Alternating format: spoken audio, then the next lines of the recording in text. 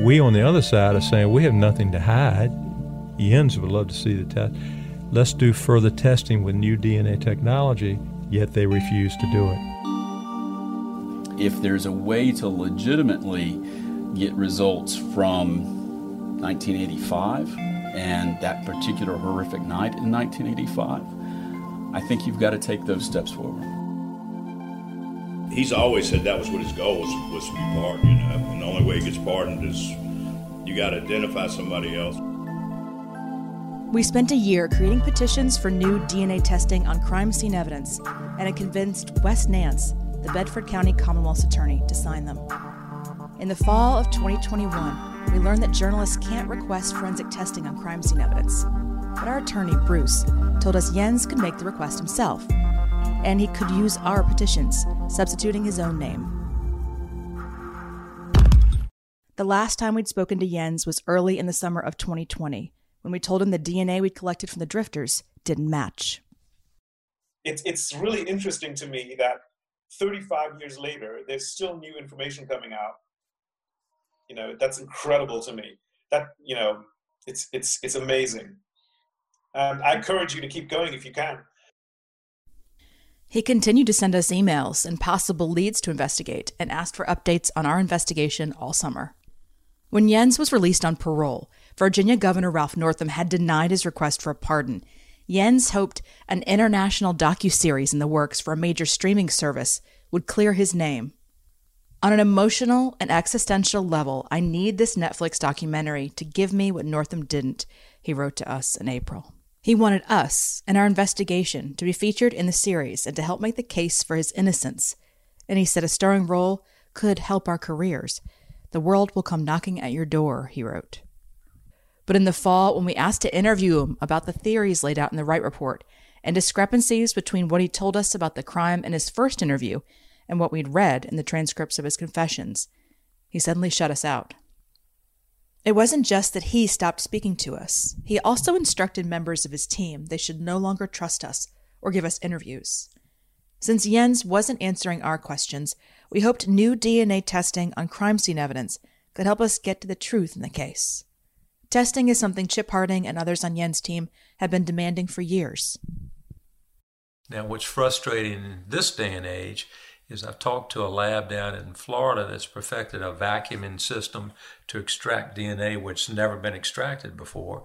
And they feel like if they could get a hold of the packaging material, that they could extract more DNA out of it possibly and get better profiles. But the state of Bedford's been unwilling to even discuss it. They may have been unwilling to discuss it with Chip and Richard, but in the investigative files acquired through the FOIA request, we found evidence that Bedford prosecutor Wes Nance and lead investigator Ricky Gardner had seriously discussed new DNA testing.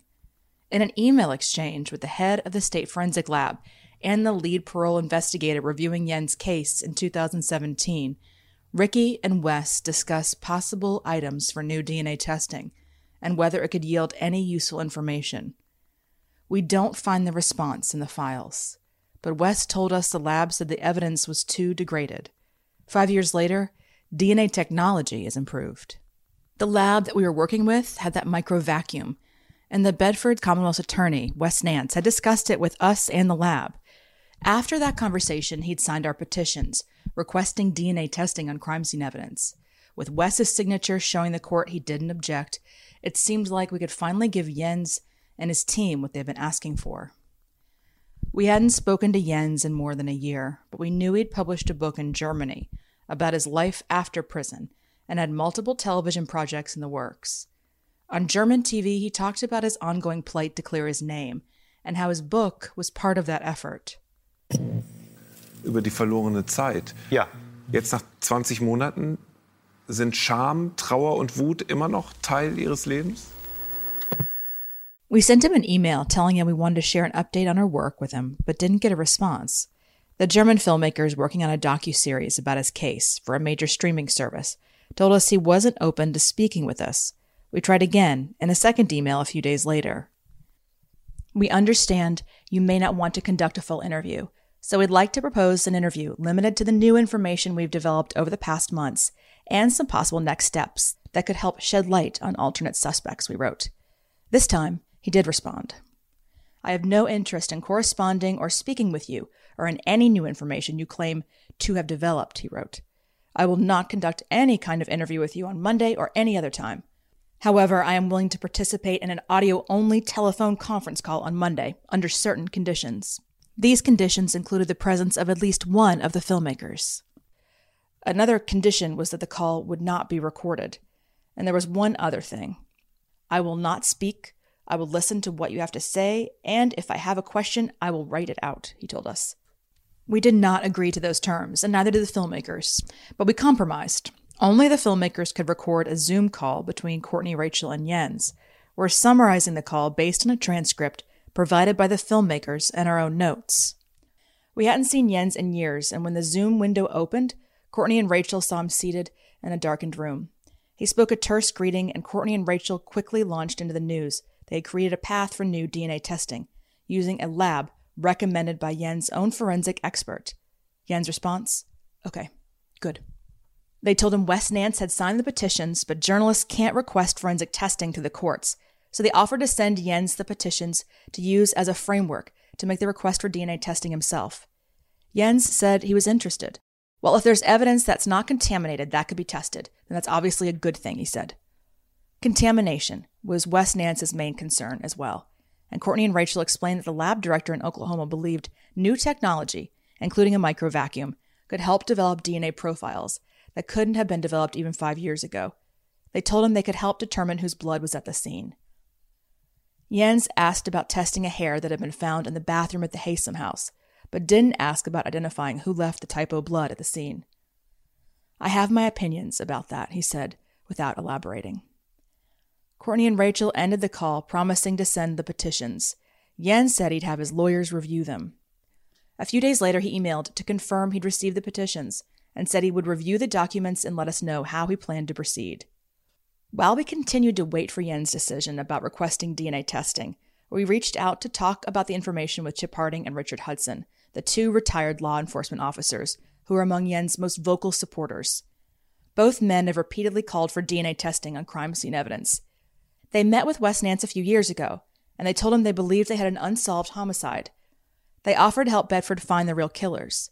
Wes had turned down their offer. Now we had Wes's signature on our petitions, and we wanted to hear their thoughts on the possibility of new DNA testing. Have you talked to Jens or heard anything about what we've been up to for the last couple of years? No. Okay. I have talked to him. He didn't tell me what you were up to. We have, been silent, haven't released any episodes in the past year because we were working on a process through which we could get access to the evidence and send it to an independent lab to have the testing done that we thought had the best chance, as we've all talked about, including many of the items that we had discussed. And so we actually got Wes Nance on board. We had a court filing with his signature giving the go-ahead. And Power of beauty over ugliness. So we spent a year. I mean, it was an incredibly elaborate, lengthy process. It was phone calls. It was talking about what the purpose of our mission was. We don't have a stake in this. We just thought getting answers would be the best thing for the case and for the truth. Unfortunately, we got to the point of filing and learned that journalists do not have standing to make requests for forensic testing in the case. But all was not lost because Jens does, or may. We told Chip and Richard we had shared the news with Jens a week earlier and shared our petitions with him. So what we did last week was we sent all of the documents that we've spent a year developing, all the work, the process that included a forensic expert that would come in to pack the evidence that was in storage. We located every piece of evidence. It has not been destroyed. We worked with the Department of Forensic Science. We worked with the clerk's office to establish where these things were. And so we had two separate petitions, one for the DFS, one for the court. We got Wes. He would not, he signed off and said he didn't object to the motion, We don't know that he will take that same position if Jens files it, but we have given Jens all the work that we've done and said, here's a path. We told them we were planning to use the lab that Dr. McClintock had recommended, DNA Solutions. Is that the Florida place that does the extraction? What's the one in Florida that did the... Had the special extraction. They have that too. They have the special tiny Right, vacuum. yeah, that's Man, that could be a home run. I mean, And literally. I think that was part of what convinced Wes, probably, because he got on a call with the lab director at the DNA Solutions and told him about that little thing. Yeah. Little vacuum. That little Yeah. vacuum. And yeah, for the tubes that you had mentioned. Right, the samples that Mary Jane Burton had. And the envelopes. They said they could extract Yes. DNA from the residue in so the that's envelopes exactly from the what, storage. and so we came up with an entire protocol. Was it stored in a non-air conditioned trailer? A lot of it has been Degraded. not properly stored. Right. And things like vials of blood, I think, may no longer be able to provide. Sure you any- can. Sure you can. Chip and Richard had reviewed the same forensic documents Jens gave us. They had previously identified about 200 items of evidence they thought could be tested for DNA. With Dr. Ansted's help, we had developed a smaller list of 25 items of evidence that were stored in Bedford County, and with the Virginia Department of Science in Richmond, we gave Richard and Chip copies of the petitions. so here's the petition for DFS, and those were the 8 items that are stored there now. Well, that's the stuff that was there before, right? But yeah. Right. And then this is the stuff. This is the petition for all the stuff that's still in Bedford. So they had that countertop then, huh? That's a huge one. That stream of blood. Yeah, huge. That's huge. The other thing to me that's huge is the cigarette butts. That's on the list. Right. But also the hair that was in the sink in that Right. downstairs bedroom. That was the one that was the short hair that had the root on it. That always looked to me like it should have been. That's on our list. I would really like to. Yeah, I think that for sure. Yeah, we There were beer cans in the bedroom trash can that the lab director was really excited about because he said you could get on the inside, it wouldn't be as contaminated. Yeah. So yeah, I mean Jens would have to file it. All the legwork is done. That's a lot of work. Chip and Richard still firmly believe that 2 unidentified men left blood at the crime scene. But the other theory that Wes Nance believes, and the Wright report lays out, is that all the blood came from Derek Haysom. Establishing a full DNA profile for Derek Haysom would answer the question once and for all. Richard and Chip understood the significance of getting the victims' DNA profiles. Here's a question that's huge in my mind. Is there a way to establish a profile for Derek Haysom and Nancy Haysom? We hope. that is what we need Right, to do. right. That's So, well, on if you this do list. that, but it's going to blow it up because it's going to show that there were 2 male offenders bleeding in that crime scene, which has been our position from the beginning when we saw it, back to, and it can't be insuring. So who is it? Yeah, that would answer that for sure, It right? wouldn't, but it doesn't answer the question unless they're in if they're, I mean. Well, they had blood vials and then rectal and mouth swabs taken, and those are stored still in Bedford. So that's Okay. on our list to Bitch. send, Yeah. so that they could do DNA profiles. Yeah. It was so. What are you reacting to? Well, I mean, that they've had, because it's even They been wouldn't tell articles us. in the They wouldn't Richmond do it. Dispatch about Fiero was saying, Dr. you Fiero might be had able it to get it from the when they did their work on the bodies and all. It was all the speculation about how can we do we need to exhume the body? If they're sitting on this stuff right there, what was the big deal? And is that evidence in Bedford or is it in Richmond? The vials, the samples from the victims are in Bedford. Well, if they're properly sealed, there's a very good chance that they can still do a profile. It seemed like we were all on the same page, that DNA testing was the best chance for real answers in the case. We told them we'd shared the petitions with Jens a week earlier and weren't sure what he planned to do. So we gave it to Jens. He obviously is not our biggest fan. He is your biggest fan when he thinks you're on his side. But the minute he thinks you're not, then you're the devil incarnate. I would think he'd sign off on it. The only communications I've had back and forth with him is that he was really busy promoting his book and touring and doing this and doing that. Jens had been claiming innocence for more than 30 years, and DNA testing could finally prove his claims.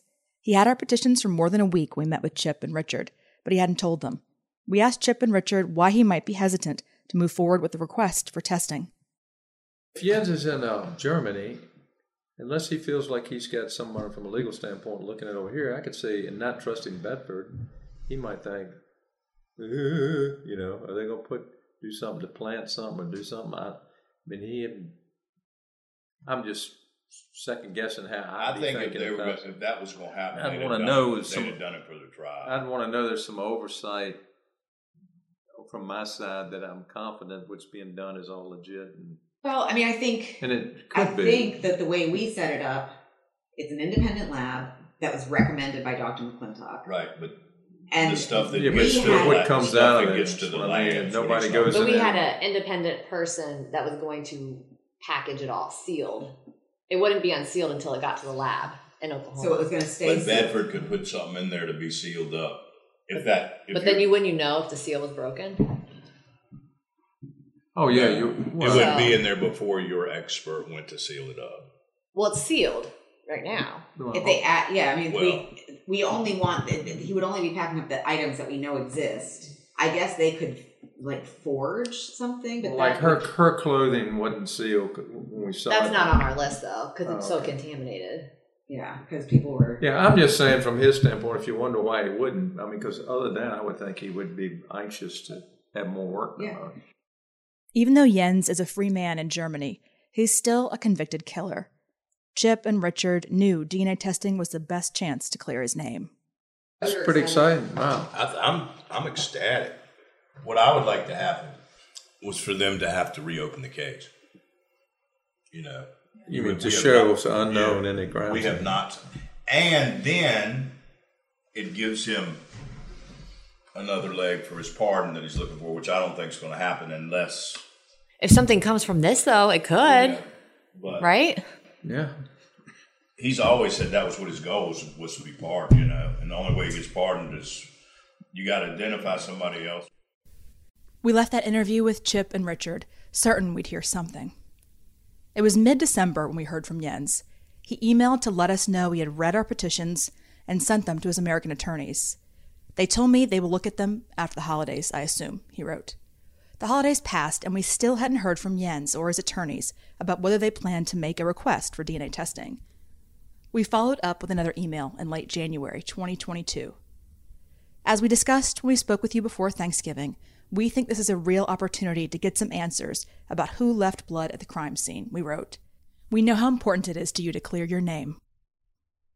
He responded a few days later, telling us he'd had long calls with his attorney, Steve Rosenfield, and another attorney, and that they were planning to review the documents we'd sent carefully.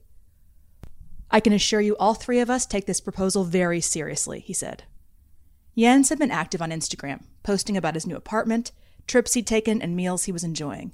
We wondered if he was just ready to put his quest to clear his name behind him and move on with his life.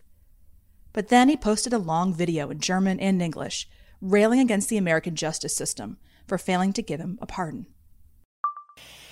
Today is January the 15th, 2022, the final day in office of Governor Ralph Northam, who let me out of prison a little over 2 years ago on parole.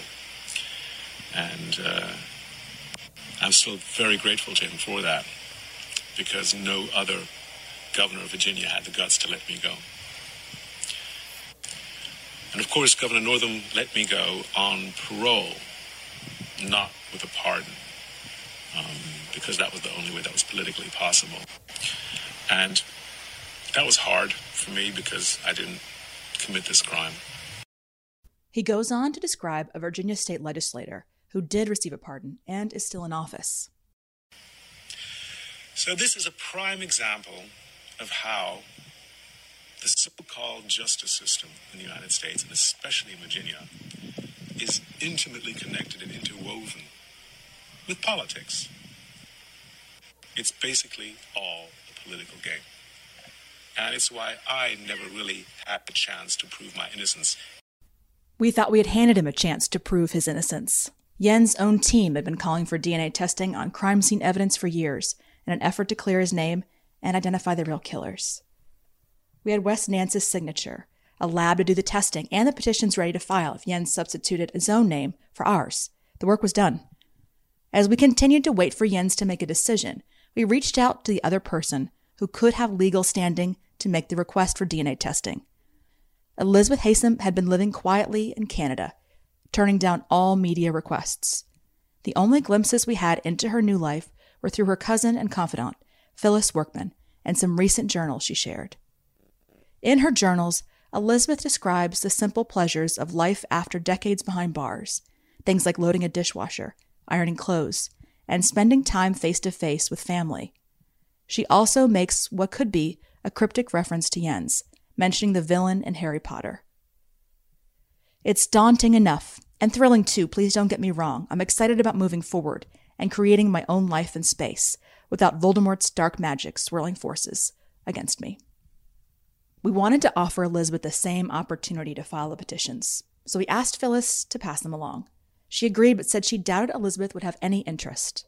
She's washed her hands of the whole thing. She has, she's doing very well and is well established where she is, and she just wants to put all of that behind her.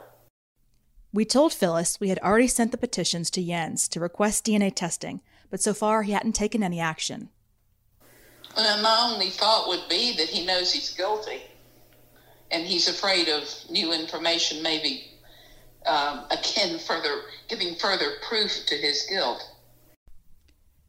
One day later, Phyllis forwarded Elizabeth's response. Yes, please tell them I would definitely approve further testing. Test away. In a follow-up email, we clarified that we couldn't make the DNA testing request ourselves. Elizabeth would have to file the petitions on her own. Phyllis emailed Wes Nance to ask how a request for DNA testing could be made without revealing Elizabeth's personal information. Phyllis forwarded us Wes' lengthy response. He explained Elizabeth could file through an attorney to keep her address out of the records, but he also explained his ongoing concerns about testing, including contamination of evidence. He said he didn't believe it would be conclusive, and that's why he wouldn't file them himself. That was enough to dissuade Elizabeth. For me, it is done, she wrote in an email that Phyllis shared with us. 3 years after our investigation began, we've eliminated the 3 alternate suspects using DNA and found a path forward for new DNA testing on evidence. Elizabeth has declined to request new testing, and after sitting on the petitions for 6 months, Jens has taken no action. We emailed Jens and his attorney Steve Rosenfield and Steve Northup in mid-April asking about the petitions. Neither attorney agreed to speak with us, and we couldn't get a clear answer about whether they'd even seen the documents. Rosenfield seemed unfamiliar with the petitions, and Northup said they discussed it, but suggested it was up to Bedford to do the testing. We do not understand why you were involved and why you were trying to involve us in your efforts, he wrote. Jens never responded. Jens and his team insist he's innocent, but won't pursue testing to prove it. Bedford County authorities insist they got it right the first time, and they don't need to do new testing. Can there ever be unanimous certainty in a case like this? Wes Nance doesn't think so. If you're going to believe a liar, and if you're going to believe a killer, then no. Any circumstantial case is going to have circumstances that point towards guilt, but also could be interpreted as pointing towards innocence, or perhaps less culpability. That's the nature of having different opinions with one another. But that's also why the burden for prosecutors is so overwhelming, beyond a reasonable doubt. It's why you have 12 people listening to the evidence as opposed to just one citizen listening to it. A lot of people put a lot of heart, sweat, and tears to bring this case to trial and to bring Jan Soering to justice. And we proved it to the 12 people that mattered beyond a reasonable doubt. I don't think there's much reasonable doubt in Bedford County. But the men and women that brought them to justice immediately had new dockets to work, immediately had new crimes to work. Jan Soering had all the time in the world to twist these circumstances and to put honorable people's ethics into question. Some people listen to him. I don't. We've studied trial transcripts, letters between Jens and Elizabeth, and investigative files going back 35 years. One of Jens' letters from June of 1986 stands out, but it's not to Elizabeth. It's to the British detective who took Jens' confessions and who wrote a nearly 500-page report on the case decades later. He asks the detective to return his and Elizabeth's personal items, including the travel diary. P.S. One last suggestion request. Is there any way of getting a photocopy of the little black diary for me? Since the diary covers the events long after America, and since I've admitted all the further crimes committed in Europe, I cannot see what harm could be done by letting me use it to divert myself, and perhaps millions of viewers or readers. Since I seem to be going back to America, I might as well think in commercial terms. This story must be worth something. 36 years later, with a new book on German shelves and multiple film projects in production, Jens is still telling his story. His latest speaking engagements shared on his Instagram story are a series of wine and crime nights, where he and his story take center stage. Der sagte, die Fähigkeit, das Wort Nein zu sagen, ist der erste Schritt in die Freiheit.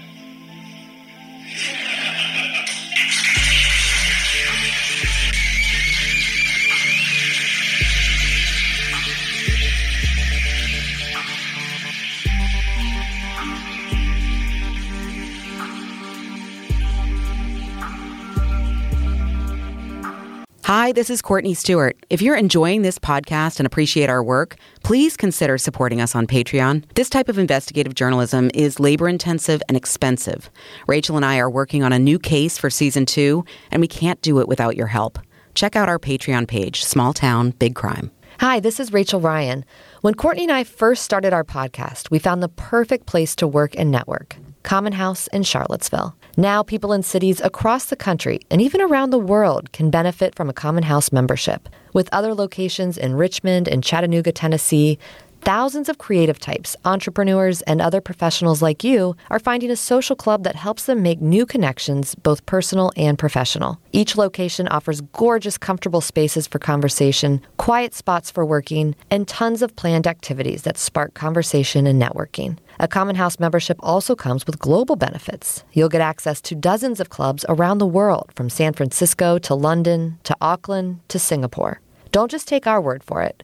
Come check out Common House yourself. And if you spot us there, say hello.